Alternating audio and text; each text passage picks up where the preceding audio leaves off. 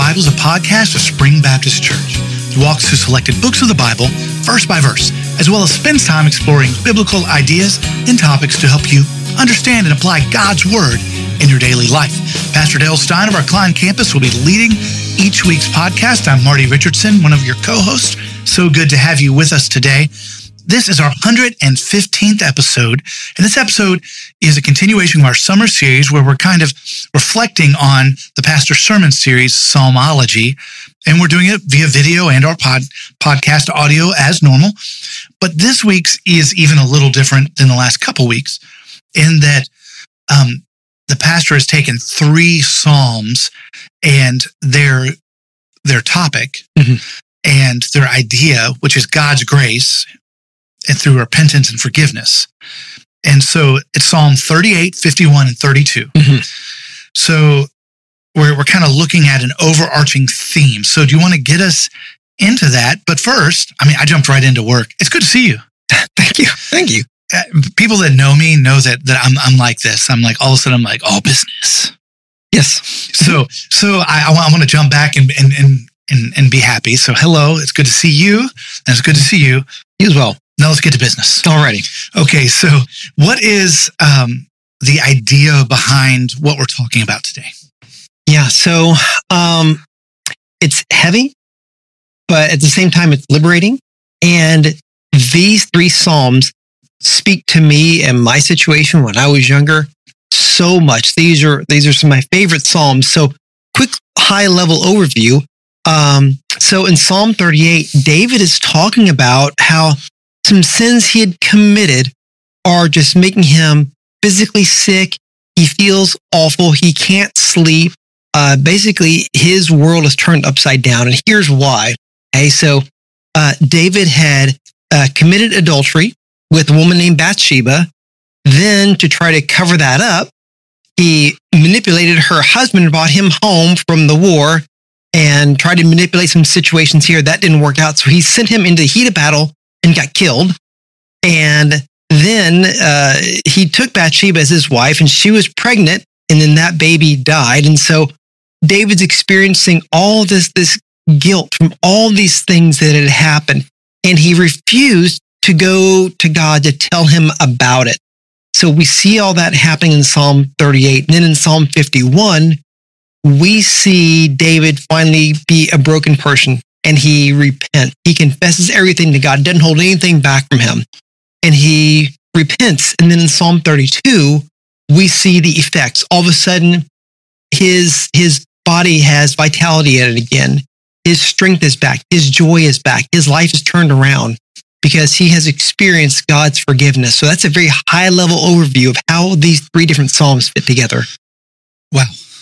Yeah. It's a very big puzzle. It is. And I tell you, David's message in these 3 Psalms really encapsulates me and perhaps also a lot of our listeners too, because when I was younger, when I sinned, I used to think, I'm not going to tell God about this because if I do, I'm going to get in trouble. And as long as I hide it, as long as I don't confess it to him, he won't know, right? And I can go on. But what happened is that I knew what I had done and I lived with that. And it was awful. But then I felt trapped because I couldn't go to God, because if I did, then he's like the parent just waiting to punish me for doing something wrong. And I didn't want to face that punishment. And I was caught. And eventually I would confess and feel this tremendous relief. And I used to think, I'm the only one who feels this. I'm sure others do as well.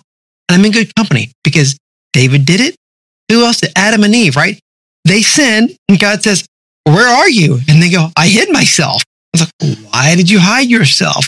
Like, we did something wrong, right? And so again, we all sin, right? And our natural reaction is to hide that sin. But as we look at these 3 Psalms, we see this amazing picture of God. And he's like, I know you did. I'm like the parent, simply waiting for you to come and tell me what you did wrong, to truly repent of that.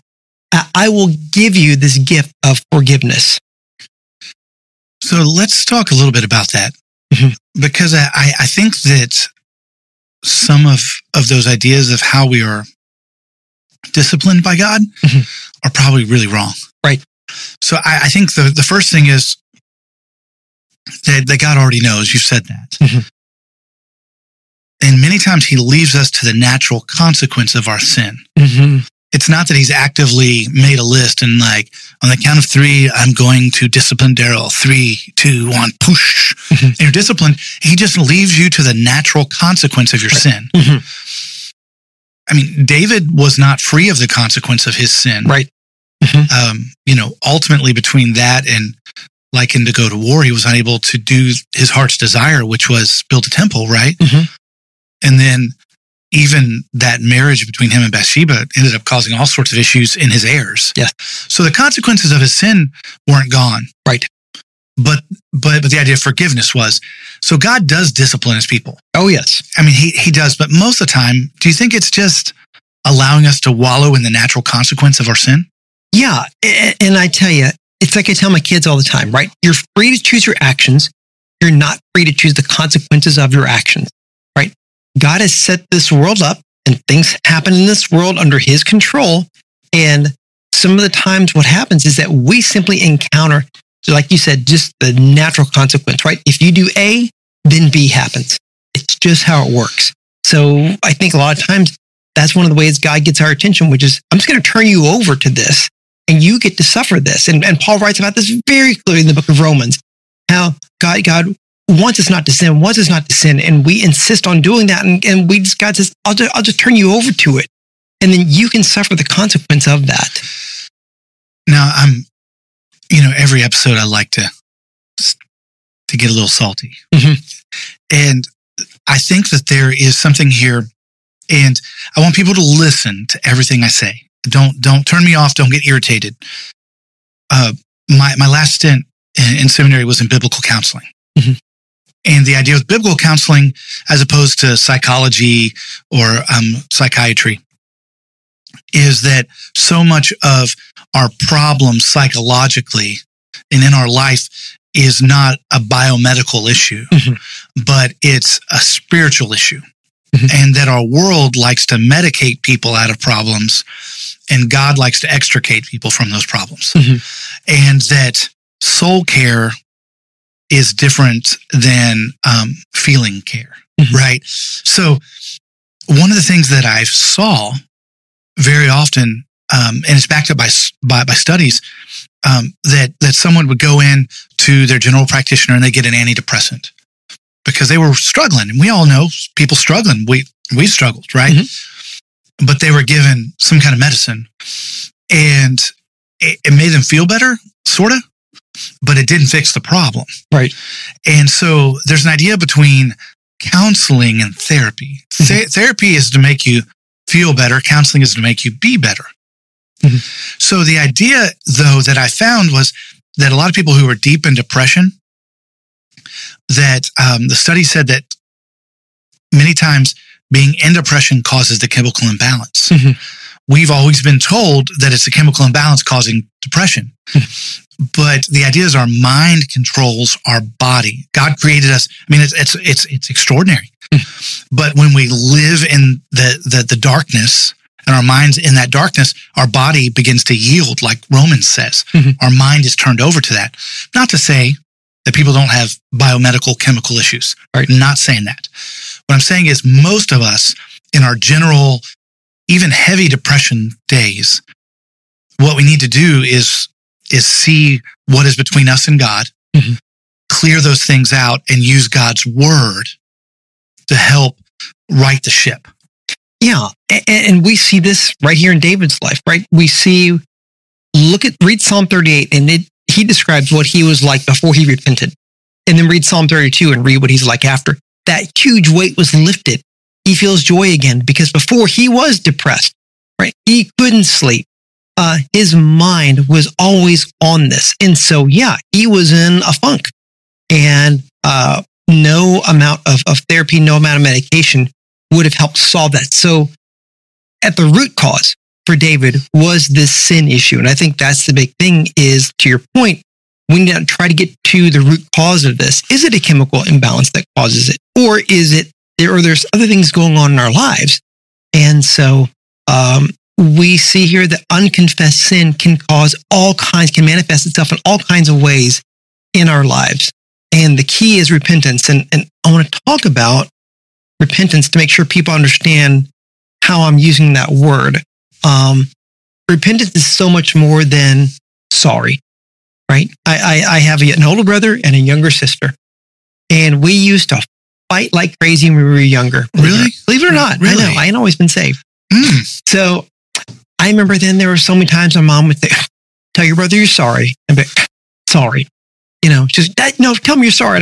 What? I said I'm sorry. I didn't mean that. She knew that, right? Repentance is so much more than telling God sorry. It is a true, deeply felt remorse over what we've done. It's seeing our sin the way God sees it. It is a change, literally a change of mind. I used to see my sin this way, which was enjoyable, which is why I did it. Now I see it as something that is grotesque, that is offensive towards God. And I see it the way He sees it. And so when we repent, we express remorse and a change of mind about that. And so this is what we see David doing in Psalm 51, this true, he hit rock bottom, and we see this true repentance coming out. And so this is what God wants from us. And this is what helps us to conform our minds to the mind of Christ, which is seeing the way that God sees our world and agreeing with that. So, and that's what can help bring about forgiveness. Now you hit on the word, you said it, 4 dozen times, sin. Mm-hmm. Our society has this aversion to calling sin, because we believe that when we're doing that, we're looking down on people. Right. And in our society, and I understand why, like I get this. I know some people are going to disagree with me on this. I understand why. Our society has not always been fair to everyone. Mm-hmm. Our society has not always been this bastion of equality. Mm-hmm. It just hasn't. Mm-hmm. It's been that way because of sin. Mm-hmm. But that doesn't relinquish us from the idea that by encouraging those we love to change and to walk away from those things that displease God, that's the greatest act of love that we can do. Right. And so in our society, we've changed this idea that we want to be nice, mm-hmm. but we don't want to be good or truthful. Right. Mm-hmm. So as we're doing that, how are some ways that, one, we can walk in repentance? Like, that's a churchy way of saying, like, be where God wants you to be. Mm-hmm. So that's the first thing I want to talk about. And two, there's a lot of people watching, listening, and they may be struggling with a spouse, a kid. You and I have talked about this. We both got some kids that, goodness gracious, they test our Jesus, right? Mm-hmm. And how do we guide them to that? So first, how do we walk in daily repentance? Mm-hmm. And two, how can we help those around us without being a jerk? Because I kind of want to be a jerk sometimes on that. Mm-hmm. So there we go. Those are my two questions. I'm going to sit back and sip and listen. Okay. So we all need to be real with ourselves, and we need to just be honest. And I might offend a lot of church people here. We are all sinners, and we sin every day. We do. We all fall short of what God expects from us every single day. I'm just going to put it out there. Every day. If I can be plain, I'm trying to be. We sin, and our life needs to be characterized by daily repentance. Because I think, unfortunately, we think, I haven't sinned. And we go, oh, look, it's been a week, it's been a month, it's been whatever. No, it has not. Have you truly loved God with all your heart, all your soul, all your mind, and all your strength for every minute for the last 24 hours? I'm guessing no. I'm going to guess. And so repentance is crucial. It should be a part of our everyday life. And if you don't think you've done anything wrong, you need to spend some serious time in prayer and ask God, examine my heart. Here, show me. or if you want to be really bold about it, I dare you to find sin in my life. Oh, it'll come out real quick if you're true about that. And then when we do, we need to repent. So let's just get off our high horse and admit that we are sinful people. And here's what I love about this church. Okay, it's Spring Baptist Church. I've heard Pastor Mark say this about himself. He admits he's a sinner. We all admit that we are sinful people. So if you come to church at Spring Baptist Church and you think, oh, all these people are perfect. No, you're in great company with other sinners, right? We just sin differently, that's all. But our life needs to be marked by daily repentance because we are agreeing with God as to what we're doing in our lives is wrong. So we all need it. We all need to be practicing that on a regular basis. And the best way to do this is be real with ourselves. I love that. And I heard a sermon one time. It was actually a youth evangelism conference that Southern Baptist of Texas put on, 15 years ago. And they were talking about assurance of salvation. Mm-hmm. And this plays to your point. He brought forth the idea that one of your assurances of salvation is that God is reminding you of your sin. Mm-hmm. And we call conviction, right? Yes. He's convicting us of our sin, that the act of God working in our lives to tell us we need to be better is actually one of the signs of salvation. That if God is not actively going, Daryl, I know you did good yesterday. You didn't do that thing you did the day before, but you did this new thing. Mm-hmm. Or, hey, now that we've worked on that thing, let's get, the big thing. Let's go to the next big thing. That actually is a sign that you are saved. Mm-hmm. And that if you feel good enough, I would encourage people to really, really sit down and go, hey, God, are you the Lord of my life? Right. That was heavy. Didn't mean to go there. That is very heavy, right? And again, though, God wants us to repent, not for punishment purpose. That's not his primary goal. His goal is to continue to get rid of those things from our life, to purge those things from our life so that he can continue to do his work in our life to continue to transform us for the rest of our lives. And so the Apostle John, he made it very clear in 1 John, right? That if you think you don't sin, you're a liar, right? That's basically how he put it. And so it was very clear. Solomon also said the same thing, right? We're all sinful people. And so we all need to have a habit of repentance. Now, your other question too was, how then do we go and tell other people about the same kind of lifestyle too? And I heard my evangelism professor back in seminary explain it this way. We're not judging them. We're not coming down on them. That's not our place. And he said, look, I'm one beggar who's found food, trying to tell another beggar where they can go and get fed, right? We are sinful people, just like people who are lost. We simply found the answer, the solution, the truth that's out there. And we want other people to know that. The loving thing is to tell them the truth, right? So just being very transparent here, a year and a half ago, I was diagnosed with leukemia. Do you think I wanted to hear that from my doctor? I didn't think that was very nice. I did not want to hear that from him. But you needed to hear it. I needed to hear it from him, right? He's like, you've got this condition. You don't want to hear this. This is going to be painful, but you need to know you've got this. And if you don't do something about it under my care, you will die. And it's like, oh, okay. Was it loving of him to say that? I was angry at the time. I did not want to hear that. Okay. But he didn't really care how I felt about it. He's like, this is the truth and it is going to kill you. And you need to know this, but it's okay because we have something that can help. Okay. So if we approach our conversations with lost people, hey, you know what? I was in the same position you were in. I'm not saying I'm any better than you.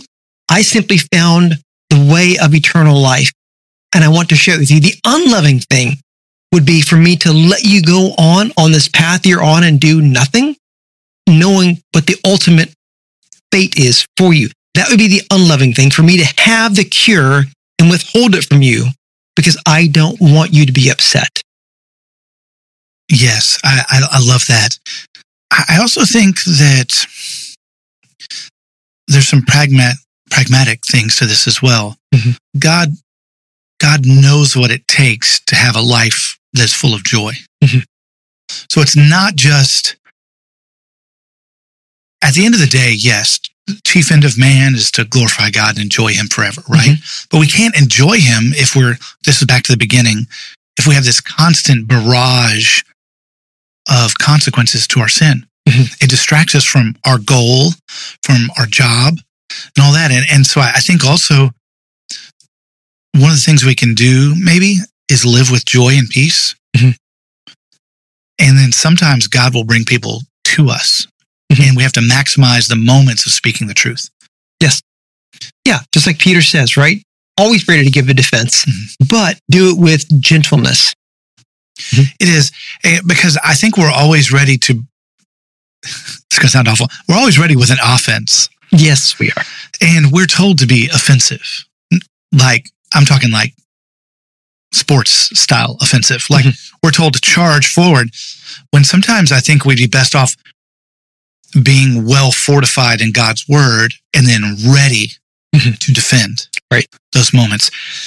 Okay, man, I think there's something to offend everyone in this episode. Probably so. But here's the thing, right, Marty, which is, if we're really true with ourselves, we have to acknowledge too that this was offensive to us at one point as well. Okay, for someone to tell me years ago, Daryl, you're a sinful person, and you need to know what awaits you if you continue down this path. Okay? I'm eternally grateful for someone having the guts and the love to share that with me. They didn't say it directly in that way, but that was their point. And they're like, I don't want this for you. And you may not want to hear this, but I need to at least tell it to you so you will know what the truth is. And so that was the most loving thing anyone could have ever done for me.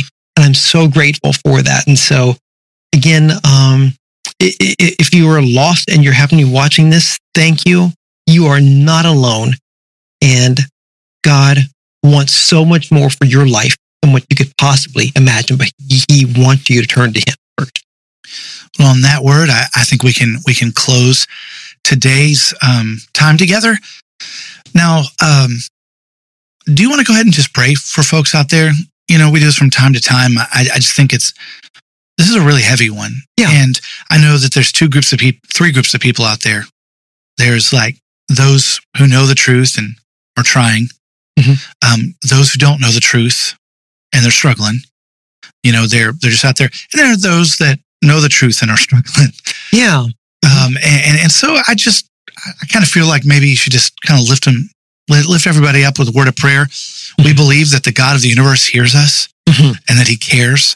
I mean, that's the truth. Yes. And so let's just, if you would, just lift him up in a word of prayer. Yeah. Dear Lord, we come before you today. We thank you, first of all, that your mercies are new every morning. Lord, we thank you for the gift that you give us of repentance. How scary it is to come before you. Lord, our natural reaction is to want to hide the things that we've done because we have such guilt. We have such shame. And Lord, those are the tools of the devil. We know that he wants us to live in guilt. He wants us to live in shame to keep us away from you. But Lord, we know that you are simply waiting there for us to come before you and to tell you all that we've done, not hold anything back, and to truly repent, feel remorse for that. And Lord, there may very well be a consequence as a result of what we sinned. You've never promised us that there will not be consequences. And there may very well be, and we deserve those things for what we've done. However, Lord, we know that through it all, that your grace reigns and that there is forgiveness on the other side.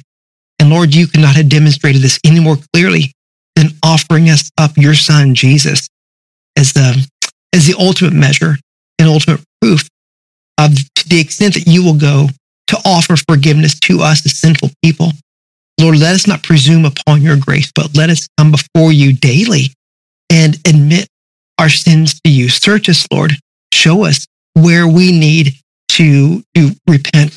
Show us where we have fallen short so that your spirit can work inside of us to continue to transform us into the image of your son. He is perfect and we are not. We are so far from that. Forgive us for those times when we use the wrong standard, when we look at ourselves, when we look at others, and we judge our lives by the lives of others.